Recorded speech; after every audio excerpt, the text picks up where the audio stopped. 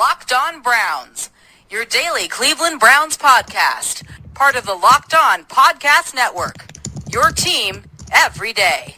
Good evening, everybody, and as the nice lady always says, this is Locked On Browns, your daily podcast covering the Cleveland Browns, a part of the Locked On Podcast Network. Guys, it's your Week 17 and final of the season, Cleveland Browns postgame edition, the highs and lows of the season. We started Week 1, which seems like it was yesterday, but as far away as it was, with a tie against Pittsburgh Steelers at home, the Tyrod Taylor era, which went on for 2.5 weeks.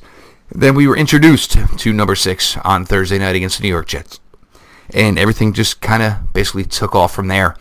Through the ride for every post-game show and almost every pre-game show, Pete Smith from NFL Spin Zone. Fantastic job over there with all the work he puts in. Pete, it's crazy and it's insane, but I mean, this is a cap, and it seems like it's gone quick.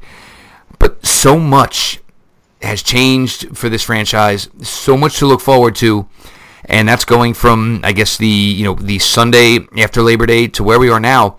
A crazy ride, but so much to be excited about, and obviously some more to come. But a lot and a ton to be excited about for the future of this franchise and all the crap that they are leaving in the rear view.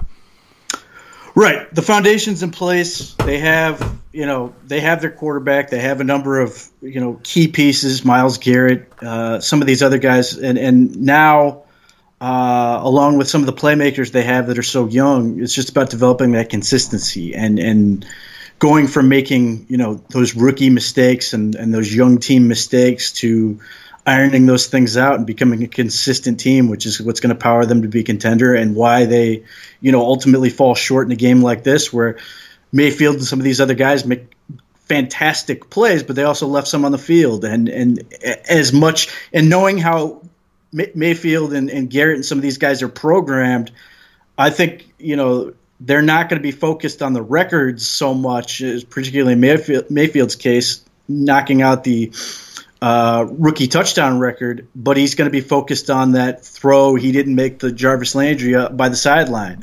That's the stuff that's going to sort of drive him and frustrate him all offseason, because that's just how he's sort of programmed. And then he add into that all the people are going to say how he missed all these throws, and that's sort of how he fuels himself. So it's going to be fun to sort of watch where they go from here. But compared to the last 2 seasons, this season flew by. It absolutely flew by. Last couple seasons, it was like, man, I just want to get out of this. Please, nobody else get hurt. Let's, hopefully make a couple nice plays, but let's get out of here healthy this year. Even when it felt like this game was over and they came back and made it interesting, it was fun until the end, which is, that was a big goal for this season. Be fun. Now, Pete, one of the things now, guys, me and Pete, we always message, before the game, during the game. And one of the things, I sent Pete today, I'm like, gun to your head, who do you think wins? And he said Browns. I said, I do too. And Pete's like, I don't have a lot of faith in the Ravens offense. And for me, it was, I don't care if they control it, because now that Baker is throwing the ball vertically with consistency and, with confidence in the guys he's throwing to, it doesn't matter if they're not going to have the ball as much. And you go to this. A 48-yard reception for Jarvis Landry, a 40-yard reception for Rashard Higgins, Antonio Callaway for 39 yards, David Njoku for 42 yards, Breshad Perriman for 28 yards. And once they were able to open this up, and look, it wasn't Nick Chubb's day, and the way he lost his 1,000-yard season is almost criminal. You feel bad. If you really, really know Nick Chubb, this is just going to make him go like 180% in his offseason workouts. But Pete, once you can get to this point, and this had been the thing for whatever quarterback it was in the laundry list of names, it was you had to be perfect for 13 to 14 to 15 plays to score points. This isn't the case anymore. No, and that's the biggest thing you've gotten out of Baker Mayfield is room for error, and that's been the case since basically he arrived on the field against the Jets. They can absorb a mistake, and in this case, with road games, it's been early mistakes that could drag out into the entire half before he could sort of get himself right and make the proper adjustments. Thankfully, in this one, he was much quicker to sort of get himself in the right mindset and get back to making plays. But next season, hopefully that doesn't happen. And instead of making a big mistake early and throwing a bad interception he knows he shouldn't throw, now it's a 7-point lead, and the pressure's on the Ravens to sort of come back. And given what they do, that's not as easy as it sounds. That can be what makes the Browns, a threat to what will be the expectation is make the playoffs. And instead of winning in close and coming down to the wire, as can happen, and part of the NFL experience is they can start putting away teams. They can start burying teams in the first half and sort of being able to find ways to sort of just get out, get on to the next week. Type things, and when that starts happening, then you've got the makings of a contender, which is certainly where the Browns want to be. 100%, and obviously the line. Look, Baker Mayfield, was sacked once today, but that was erased by penalty. Again, the offensive line. Maybe it is not the prettiest thing at times, but they are doing their job, and Baker Mayfield is not taking hits that he needs to take. We're going to continue here on the offensive side of the ball here. Obviously, Browns come up on the wrong end of a 26-24 loss here. 7-8, 8-7. Look, at the end of the day, it is a one-game swing. I don't think it changes anything that's been done to this point. It would have been fantastic for these guys to close out 8-7-1. Fantastic to close out on a 4-game winning streak. Fantastic to close out at 4-1-1 the division. But there were some factors, and obviously we're going to get to those as we go on through here. Pete, one guy here, and when it all started, last April when he was drafted, it was, oh, wow. We knew it was coming. Here it is. Antonio Callaway. There's been ups, there's been downs. I give you a lot of credit because you always compare him, to the running back that he was, and you're going to have some growth that's going to continue to have to happen with him, because it's kind of hard to break who you actually once were. But, I mean, whether it was the punt return or there were 3 receptions where, he got check marks for me, but he finds himself to get open on the sideline, and he's got almost the tap dancer tiptoe. And it's been impressive because there's times where he's been non-existent, and there's been weeks where he was just, a consistent part of this team. And, look, as long as he can stay on the straight and narrow, which will always be a question you have with him, it seems like you have something. Antonio Callaway gave you no shortage of reasons to be excited about him, and the offseason gives you no shortage of reasons to be terrified that something could go wrong. It's just that's been his track record, and if he can avoid that, if he can avoid that pitfall that sort of ruins what could be a really nice career early on here, then the Browns are going to come back with a huge weapon for them that could develop into far more than maybe they thought they were getting when they initially drafted him. When they initially drafted him, it seemed like he was going to be go routes, screens, and punt returns, and maybe that's what it should have started as. But now because he's a former running back, he plays with strength and power. He embraces it, and it bit him against the Houston Texans when he got stripped, but I like his mentality. And now you're seeing him over the middle of the field running those slants, like on the record-breaking touchdown, fighting inside. He's got the strength. He's not a small guy. He's 200-plus pounds, and he's pretty fearless. And that's something they can really work with. And there's, he's certainly nowhere near as accomplished, but there's some whiffs of Juju Smith-Schuster with the Steelers and what he sort of brings and what that can sort of do for this offense, and some of the other guys that can now benefit from him attacking the middle of the field or going deep. And they have so many ways to do it.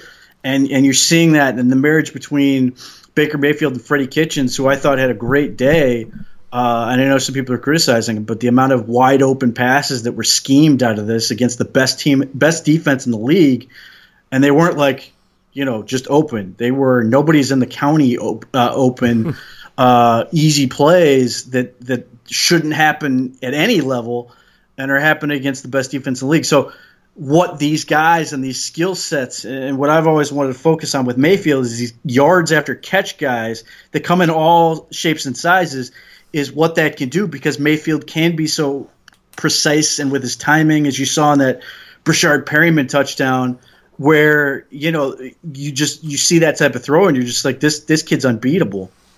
Well, and then I also even go back to the Jarvis Landry, where it was kind of like he kind of had to almost like hold it up an extra second, and he was able to make that play there. But Perriman, he was the one, Pete, we had talked about this. I wanted this touchdown for him because, look, I mean, everybody loves the quote-unquote revenge game, but Breshad Perriman, dude, he just needed to throw it in the inner harbor or the third road like I asked you to. But, Pete, now Perriman here, look, I mean, you look at Njoku, who's, got a bunch of freak to him at a tight end. Obviously, nothing in the first half, was able to contribute big in the second half. But when you want to look at, freaks at a position, Breshad Perriman kind of brings that. And it seems so weird, and I remember it started with the Kansas City game, and here me were look, hey, Breshad Perriman, a player too, kind of chuckled. But now it's just gone on week after week, and he's got the size, he's got the arm length, he's got the build, he's got the speed, and just growing with confidence. The play late in the fourth quarter, where they originally ruled it incomplete. The only question they had was his feet. They had no question about whether or not he, caught the ball and maintained the catch. This is something, and Pete, we go back to this, and, you with the, why would Freddie want to leave the Golden Goose? Same thing with Breshad. This is what you get when you've got that dude, and even guys who, on paper look marginal, look a little prettier when they're standing next to number 6. Right, and I hated the Breshad Perriman signing when they We laughed. It was like, okay, you're here for 2 weeks till everybody's healthy again.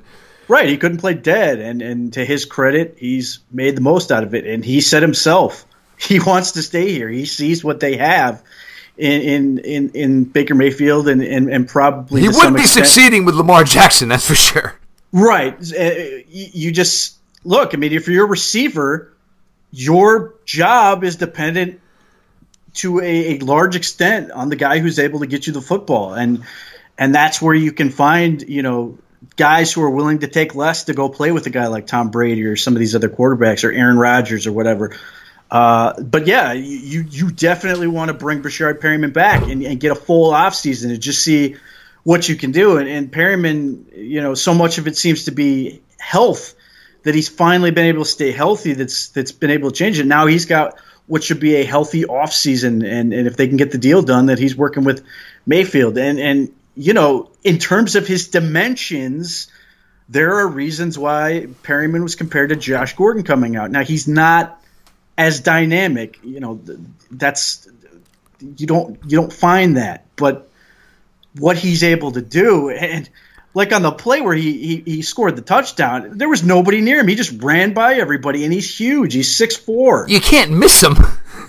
Yeah, he's 200-some pounds. He's strong, and then you see things like that sideline catch, and you're starting to go, well, where is this coming from? And certainly Adam Henry deserves a lot of credit, which I always laughed at, because when they initially hired him, John Dorsey talked about this guy more than any other coach he hired. It was like, this team's putting an odd amount of emphasis on a wide receiver coach when they hired Todd Haley, and lo and behold, Adam Henry's here, Hugh Jackson's gone, Todd Haley's gone, and the wide receivers have gotten a lot better. They certainly have worked their asses off themselves, and Rashard Higgins deserves a lot of credit, and Antonio Callaway deserves a lot of credit, and Breshad Perriman deserves a lot of credit, but somebody is sort of holding them accountable and sort of demanding better out of them than they've been getting, and Baker Mayfield being part of that certainly helps. That they've got a quarterback who is going to find the open man. There's no like dead route where you can just sort of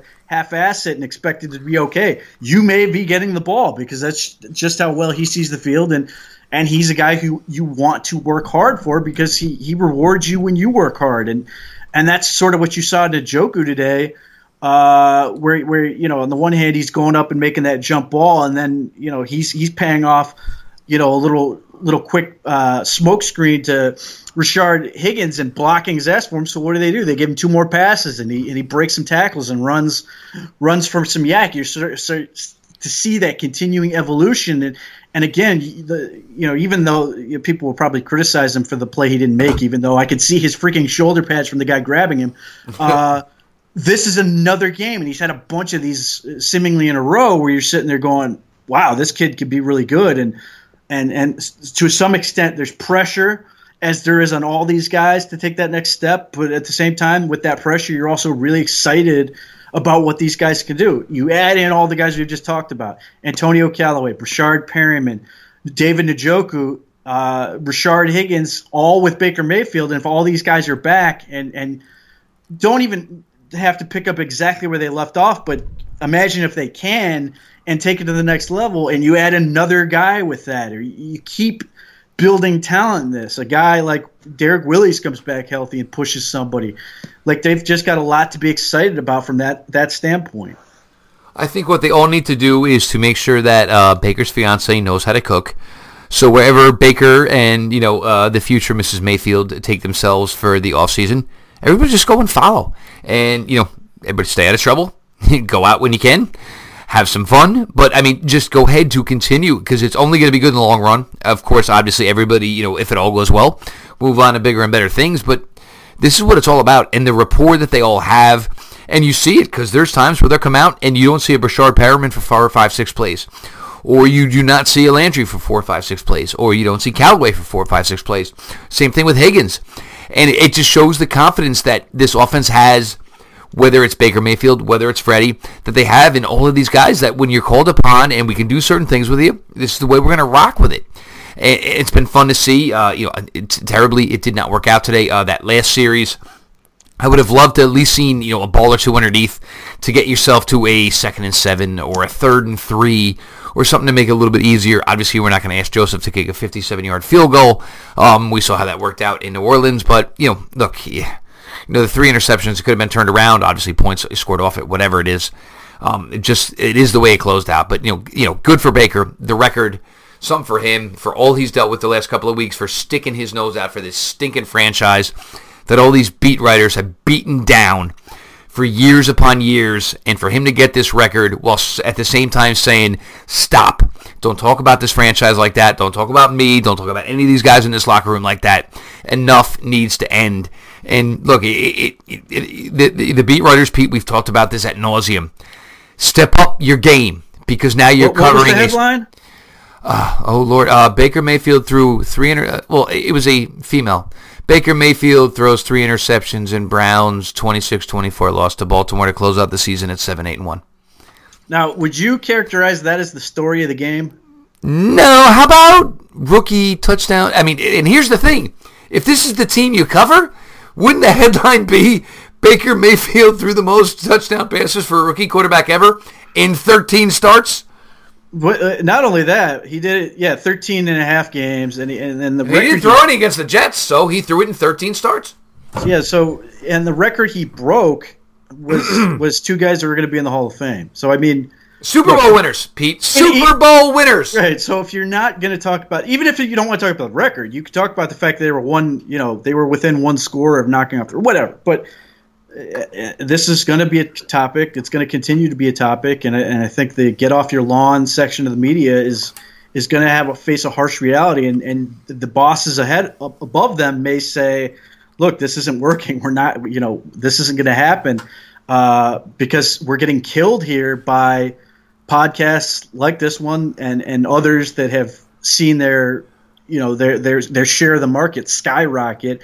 And there's no doubt that winning helps, but what do people really want to know? Why are they winning? What's actually happening? Places like The Athletic are capturing a huge part of market share, because they aren't just settling for being that same old stuff. Like, they're actually figuring out things that matter to people and talking about those things. And it's an age gap type thing in part. There are people who are of a certain age and older who are worried about nonsense like being a role model and all this other stuff, and there are people sitting there going, "I don't care if he eyeballs Hugh Jackson for however many seconds while his teammates love it." DBs are handing footballs to the ex-coach and all this other stuff.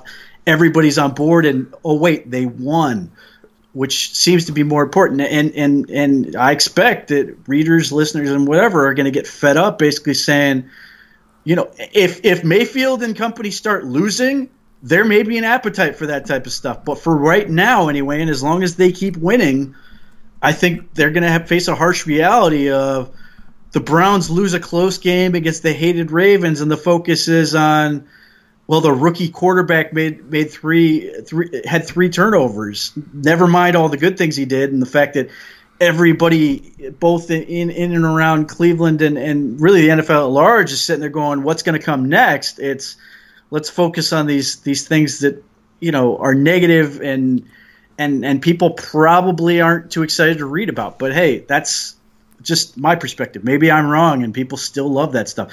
After all, they've been employed for however many years watching garbage football. But the problem is they aren't garbage football anymore. They're actually good, and people are going to want to know what's going on and why they're good. And that's the thing, when they went to go peek and poke into stuff deeper and got bigger, a $10,000 fine. And look, guys, listeners, everybody, there's no GoFundMes. Baker can pay his own fines. He's a big boy. He'll have no problem writing those checks. Don't worry about it. Let's go to the Houston game right before the half, where you saw him on the sideline irate at himself. Today, you saw him there, the last closing seconds of the first half, irate at himself, knowing what he left on the field. And you knew something more was coming. Lambasted Houston in the second half, did everything he could today in the second half to drive and will this team.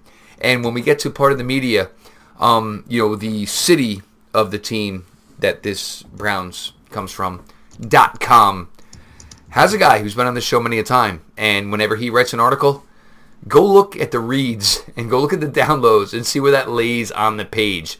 And see where an outlet like that and see what readers are looking for information-wise. And you start to get to see some of this that me and Pete are talking about. This is the Locked On Browns, a post-game show, the final Week 17 post-game show of the 2018 season. Seems very weird, guys. Obviously, it goes by quickly. We're going to get to a lot of stuff here in the offseason. Locked On NFL Net on Instagram, Locked On NFL Net on Twitter, the draft shows, the individual team shows, such as mine, Locked On Patriots, etc., etc. All that information is funneled through those accounts. So whether you're on Instagram, Twitter, make sure you're following the Locked On NFL Net, guys. A lot of information goes flowing through to those social media accounts. Now, Pete, defensively, we had talked about this. It's simple. Lamar Jackson did make a couple of big throws that made them loosen up a little bit. But look, this is what Baltimore's running for right now. This is what they're doing. You and I both agree this is not accelerating Lamar Jackson as a quarterback anyway whatsoever. But for right now, they're kind of running with if it ain't broke, don't fix it. And they're able to, get results right now with this. It's Vince Young is a rookie in his second year where he made the Pro Bowl both years, but it's difficult to argue that he got better. And Vince Young was obviously a much bigger quarterback to take that type of punishment. But I've had this argument with people where they're saying, well, Lamar's getting better by getting this experience, and I'm just not sure I see it when he's largely making one read and then running, or the amount of QB ISOs I see this kid take, where he looks like he's running into a cement mixer. Obviously, Ogunjobi took the brunt of it, but that hit where he got knocked into being evaluated for a concussion between him and Peppers, I thought that was just a sandwich where his ribs or shoulder or whatever was going to take the brunt of that damage. At some point it will, not to mention, the possibility of getting twisted up with knees and ankles and stuff like that. And you don't want to be in a situation where the kid finally figures it out, if he ever does, and now he's dealing with, long-term effects of taking just a beating that he didn't need to take. So and I'm sure people get fed up with it, but this is why I sit here rooting. Like, I want Deshaun Watson and Lamar Jackson to be in the league for 10 years. They're fun, if nothing else. Not even talking about the merits of them as quarterback. They are genuinely fun to watch play football. But it's just so hard when you take such a beating. Deshaun Watson took 60 sacks this year, not to mention the amount of times he actually ran and took hits. That stuff carries over, as Browns fans well know. Tim Couch, we ruined a quarterback because we couldn't protect him. Like, we don't want to find that situation with Lamar Jackson and Deshaun Watson, where you have these bright stars that end up being like RG3, where it's a comet and it burns out so quickly, and then now he's a journeyman backup as opposed to, rookie of the year and looks like a incredible star. That's a shame, and you've seen it with other guys like Luck, Andrew Luck, who's finally back and looking great and winning what looks like a bum football game. NBC, shame on you. And that, like, Carson Wentz is dealing with some issues I hope aren't permanent. Cam Newton dealing with issues that appear to be permanent. There's only however you want to. It's either luck or you have so many hits in you or whatever. At some point, that bill's going to come due, and you just don't want to have it happen when it's for relatively meaningless football. Now, if the Ravens luck out and win the Super Bowl, everything about this will be totally worth it. But at the same point, if they go out in the first round and Lamar Jackson comes out with a wrenched up knee, I mean, what's that going to really prove for you? Now you're going into the offseason going, well, what do we really have, and where does this team go from here, which is tough. Yeah, I mean, and this is, if you go back to the old Miami Dolphins, with the Ronnie Brown and what they were doing. But look, I mean, right now they're putting up results, almost 300 yards rushing today. Whether it was Dixon, whether it was Edwards, obviously Lamar Jackson, 20 carries for your 21-year-old rookie quarterback. I mean, whatever. I mean, if that's what you want to do, that's what you want to do. But, Pete, I think one thing it does kind of spark to here is if this does continue, and we know, obviously Ben Albright and others have told us they wanted and they tried to get more athletic at the linebacker position. If it's going to be a Cleveland and Baltimore division, over the next few years, you're going to need some more athleticism if you're going to have to chase number 8 around. Sure. I mean, look. We've already said there's a way around this. They're not going to do it, but there's a way around it. Well, part of the problem is I don't know how healthy Joe Schobert is. Joe does not look like he was moving last year. He does not. Denver game, there were glimpses of it, but he does not look like he's moving sideline to sideline like he was last year. Like, hamstrings are just one of those things that, they nag. And maybe Joe wouldn't bow out. Yeah, I fully expect that, whether he's 100%, and I doubt he is, or he's more 80. Like 80%, he's going to tell you he was good and he should make those plays. And I'm not going to argue with him, but to the people telling me the Browns need a better Mike linebacker, he's one of the best in the freaking league. Like, this isn't up for debate anymore. He's really good. Now, they need more help. And the other part is, look, they need a real 3 technique. Like, God bless Trevon Coley, but it's just not going to happen. And this was painfully clear for anyone who wasn't sure when Larry Ogunjobi was out for part of it, and they were just getting bulldozed. It's really hard. And they had to put Myles Garrett and Emmanuel Ogbah in there to sort of try to fix it. And they played a lot of bear fronts and lined up a bunch of guys tight to try to isolate. But they need somebody who's just going to do more at that 3 tech, which would naturally help the Mike linebacker with a little more protection. But, yeah, I mean, they need more help. And I don't know if the Browns are ready to have that come-to-Jesus moment with Chris Kirksey or not. I tend to doubt it. But at least they need to be thinking about looking ahead on some of this, because they were playing depth linebackers in this, and at times it just bit them. And Joe Schobert did not have a great game. Ray wasn't bad, though. Ray was out there.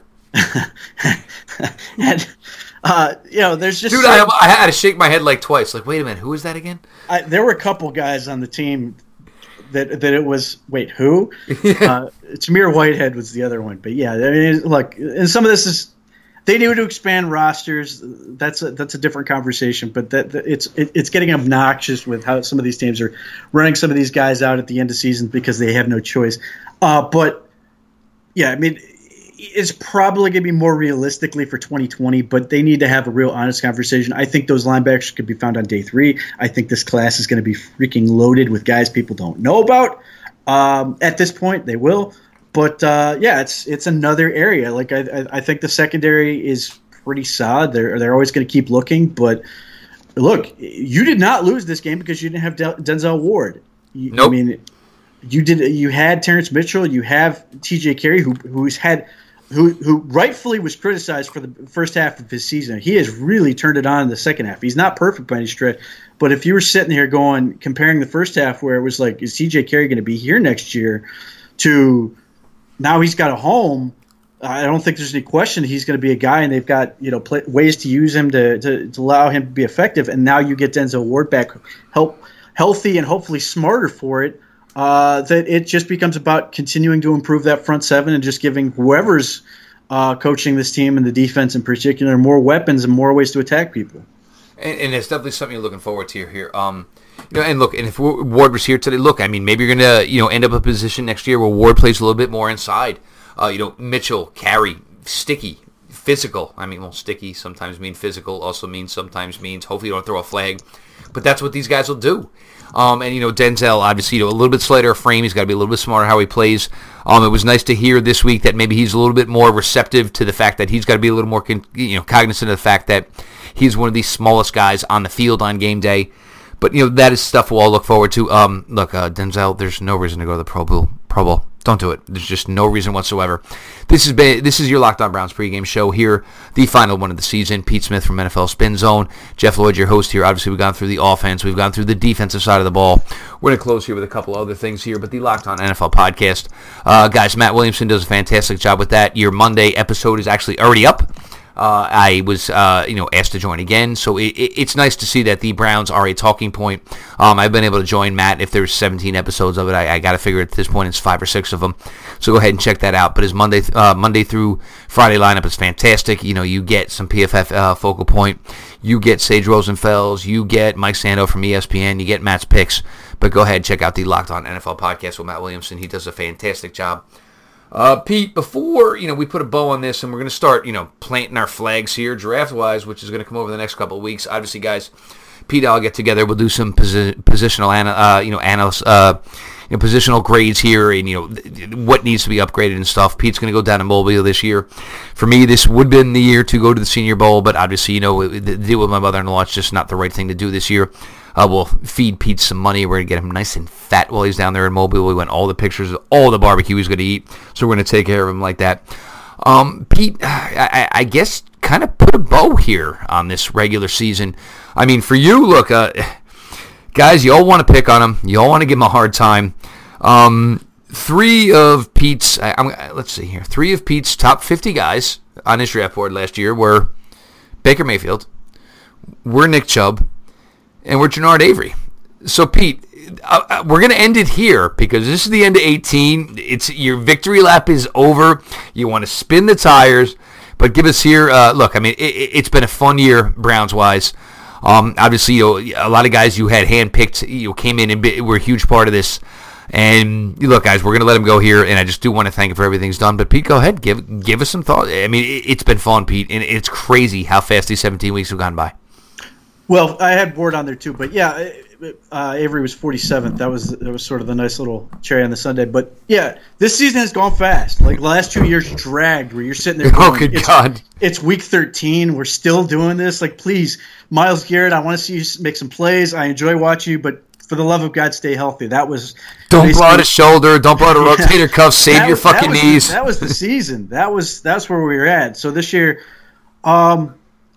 this year's fun, obviously, and Greg Williams isn't going to get the job. I think that's been made pretty clear. I do think that. But we've talked about this for a while. Look, Greg Williams is never going to get to be a head coach in the NFL again. It's just not going to be that way. There's too much backlash. But he did do a phenomenal job in what he was asked to do. Right. I do think Bountygate is always going to be a scarlet letter for him. I think he understands that. I think that's why he said that he's open to being the defensive coordinator. I also think he's very cognizant of, and I think in the best way possible. Like people were taking this as a shot at him. I think he's genuinely interested in if it means sacrificing for his son, doing what is best for Blake's career at this point. Greg Williams knows who he is. Like he's not hurting. If he wants to go be a defensive coordinator somewhere, he can always do it. He's at least been very open to the possibility of staying here as defensive coordinator. He's thrown out the idea of even being the special teams coach. Like he just seems to love coaching, and I think he's reached that point where he's. And I also think I think this defensive side of the ball. He looks at these guys, and like he looks at his son. He loves this group of guys. Well, and not for nothing, but. It's the right group of guys to love. Well, I mean, of course. I mean, if you're gonna love a 10, you might as well love a 10. Yeah, like he's so I mean, there's part of that, and I think as much as the Browns have some issues with being attractive to certain candidates who may not be receptive to ownership, at the same point, especially when it comes to assistants, it's a good situation because you've got so many talent, so many places. Like the offensive coordinator, obviously the defensive line coach. These are nice jobs to have. DB's coach. I don't think you have trouble getting good guys to do those jobs. But I do think he was the right man for the right job at the right time, and I really do think that his impact was worthwhile. So I give him all the credit for that. Now, I all reports are that he's not going to get it. I don't think that was ever really a question, but I give him credit for at least making it interesting enough where you could at least say that and go, well, I mean, they are 5-3 now. I do think that, and we talked about this. I always thought there would be too much weight put on the last game, and the way this was going, and people were jumping off the ship during the game. That was certainly clear. I do think he mishandled the the end of the fourth quarter with that non-challenge timeout thing. Even though they did get in the end zone, yep. I thought that was, I don't think that helped. I thought that was Hugh Jackson-ish.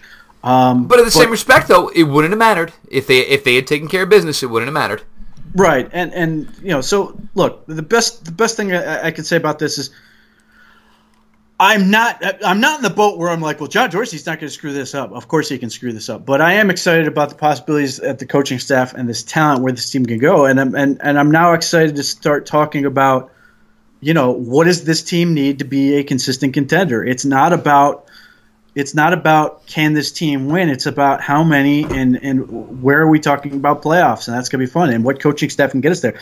And this is the one thing, unlike draft and other things where we have so much information, we can actually be educated on this.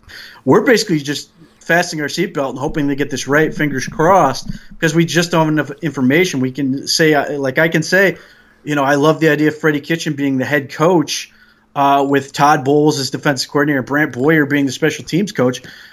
Sounds great. I have no idea if that's the right choice, but I can pitch all these ideas that sound great and why they could work or why they couldn't work. But they may pick something that doesn't work, and there's a possibility, however remote, that they could say, Mike McCarthy, you're our man, and we're all going to hate it, and it could be the right choice. So I'm as interested as anybody to see how that goes, and then we can get into free agency in the draft, and that's the stuff where we actually can have educated opinion, and I can keep getting Jarvis Landry right off his goddamn face, and then we'll talk about we'll see where this goes next year. Okay, actually, it's funny because we did not bring that one up. The huge miscarriage of justice today, the Lamar Jackson jump, Jordan. Look, this whole Jordan pose thing now to the goal line just needs to stop. But look. There's no reason, if you're an official, you have to make a definitive freaking call. There is replay review for a reason. You cost the Cleveland Browns a 90, I guess maybe by the time where Jabril picks it up, a 94-yard touchdown. Why does there have to be a definitive call when every scoring play is going to be freaking reviewed anyway? Why? It's just stupid. Let the process, and this is why there's officials in the freaking booth. Let it play out. It was just like, don't get me wrong, there were horrible calls on both sides, but there always is week in, week out.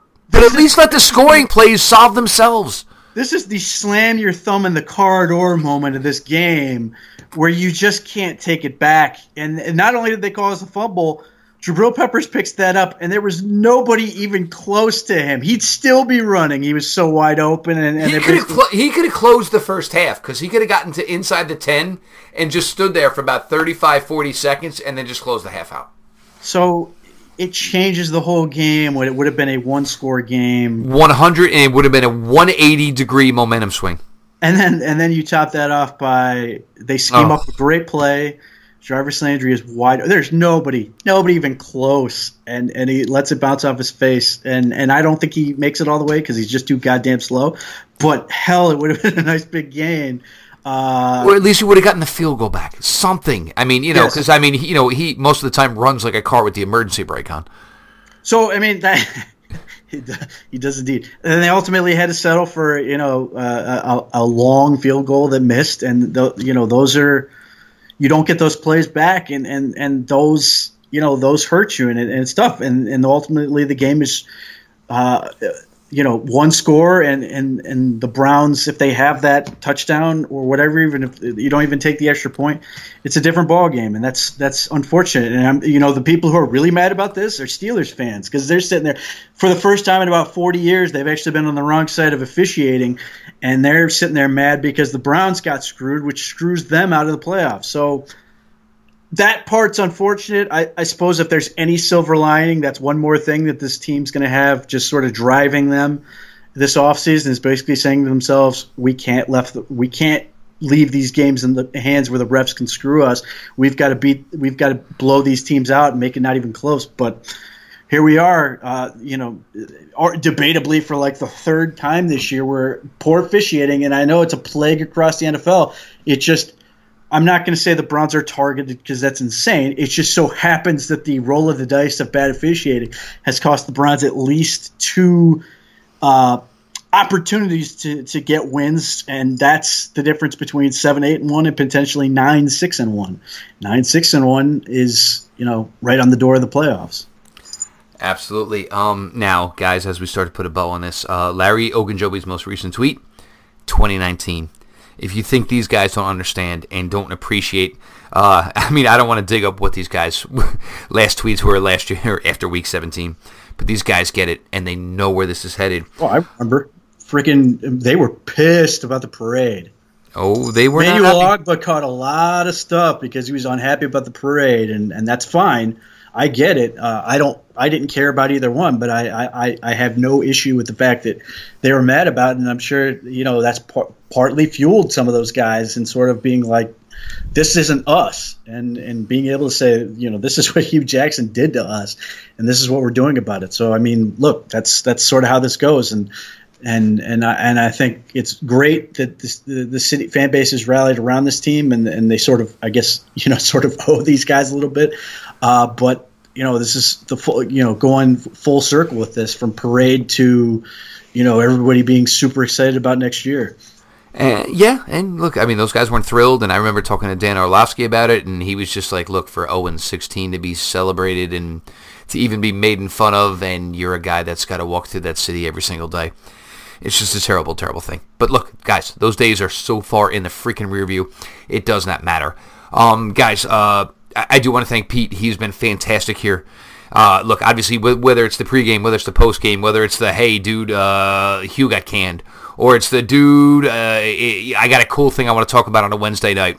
Pete, I want to thank you for that, dude. You've been integral here, and as this show grows, and I love the fact that you've, and even sometimes people take it to Twitter like Pete is an official member and gets paid by Locked On Browns and uses it against us. But guys, just let Pete be. And if you do not like the way he tweets or you do not like the responses, just let it be. But he does his work, and he puts it in. He's entitled to his opinions. I've kind of gotten a little bit nicer on Twitter because a lot of the listeners, they don't want to see the BS tweets. So I try to lay back a little bit. But look, if we're going to get the draft stuff... You just DM them all to me. Yeah, I just send them over to Pete, and I just tee them up for him and let him take care of it. But as the draft stuff and the free agent stuff, guys, I'm going to give you my opinion. I still don't think Odell Beckham is going to be a quality decision. Mike Evans, yeah, sure, great player. But when you guys hear the price tag on these players, you guys will absolutely lose your freaking minds. But guys, I cannot even begin to fathom how fun it's been this regular season last year. And like Pete said, it got to the point where even it got to December, it was just like, this team sucks, and I don't know how any other way to say it, and there's no hope, and everything here is just terrible. But the promise here, whether it's in the secondary, whether it's Joe Schobert, it doesn't matter what linebackers are playing with him because that's how damn good he is. Whether it's an Avery, an Ogba, an Ogunjobi, a Myles Garrett, whether it is an outstanding line, and you got to hear from Kevin Zeitler the other night who told you that these guys all ride together.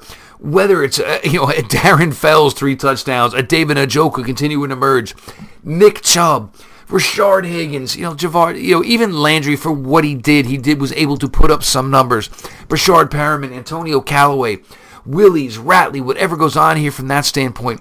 Nick Chubb, Duke Johnson. Last year, if you asked me to name you top players, it would have been about Myles Garrett. It would have been about Duke Johnson. And the conversation would have probably stopped about there because David Njoku and the other good players like him weren't playing. But it is only a fantastic product that is only going to get better. We've got a coaching search to go through. We're going to get through Senior Bowl and draft stuff and free agency. We're just going to continue this ball rolling. I've talked to Eric Metcalf today. Eric's going to help me. We're going to start to maybe hopefully do once a week where we're going to bring in some Browns from the past and do shows with them. We're going to have a lot of fun with all of that. Guys, hang your head. Cavaliers suck. The Indians are doing everything they can to hopefully not be competitive this year and not have to pay a lot of payroll. So, look, this is the hot topic in town, and we're going to continue to make this party roll on. For Pete Smith over at NFL Spin Zone, guys, follow the work. Follow me personally at Jeff_LJ_Lloyd. The Locked On Browns Twitter account, we keep it a follow back account.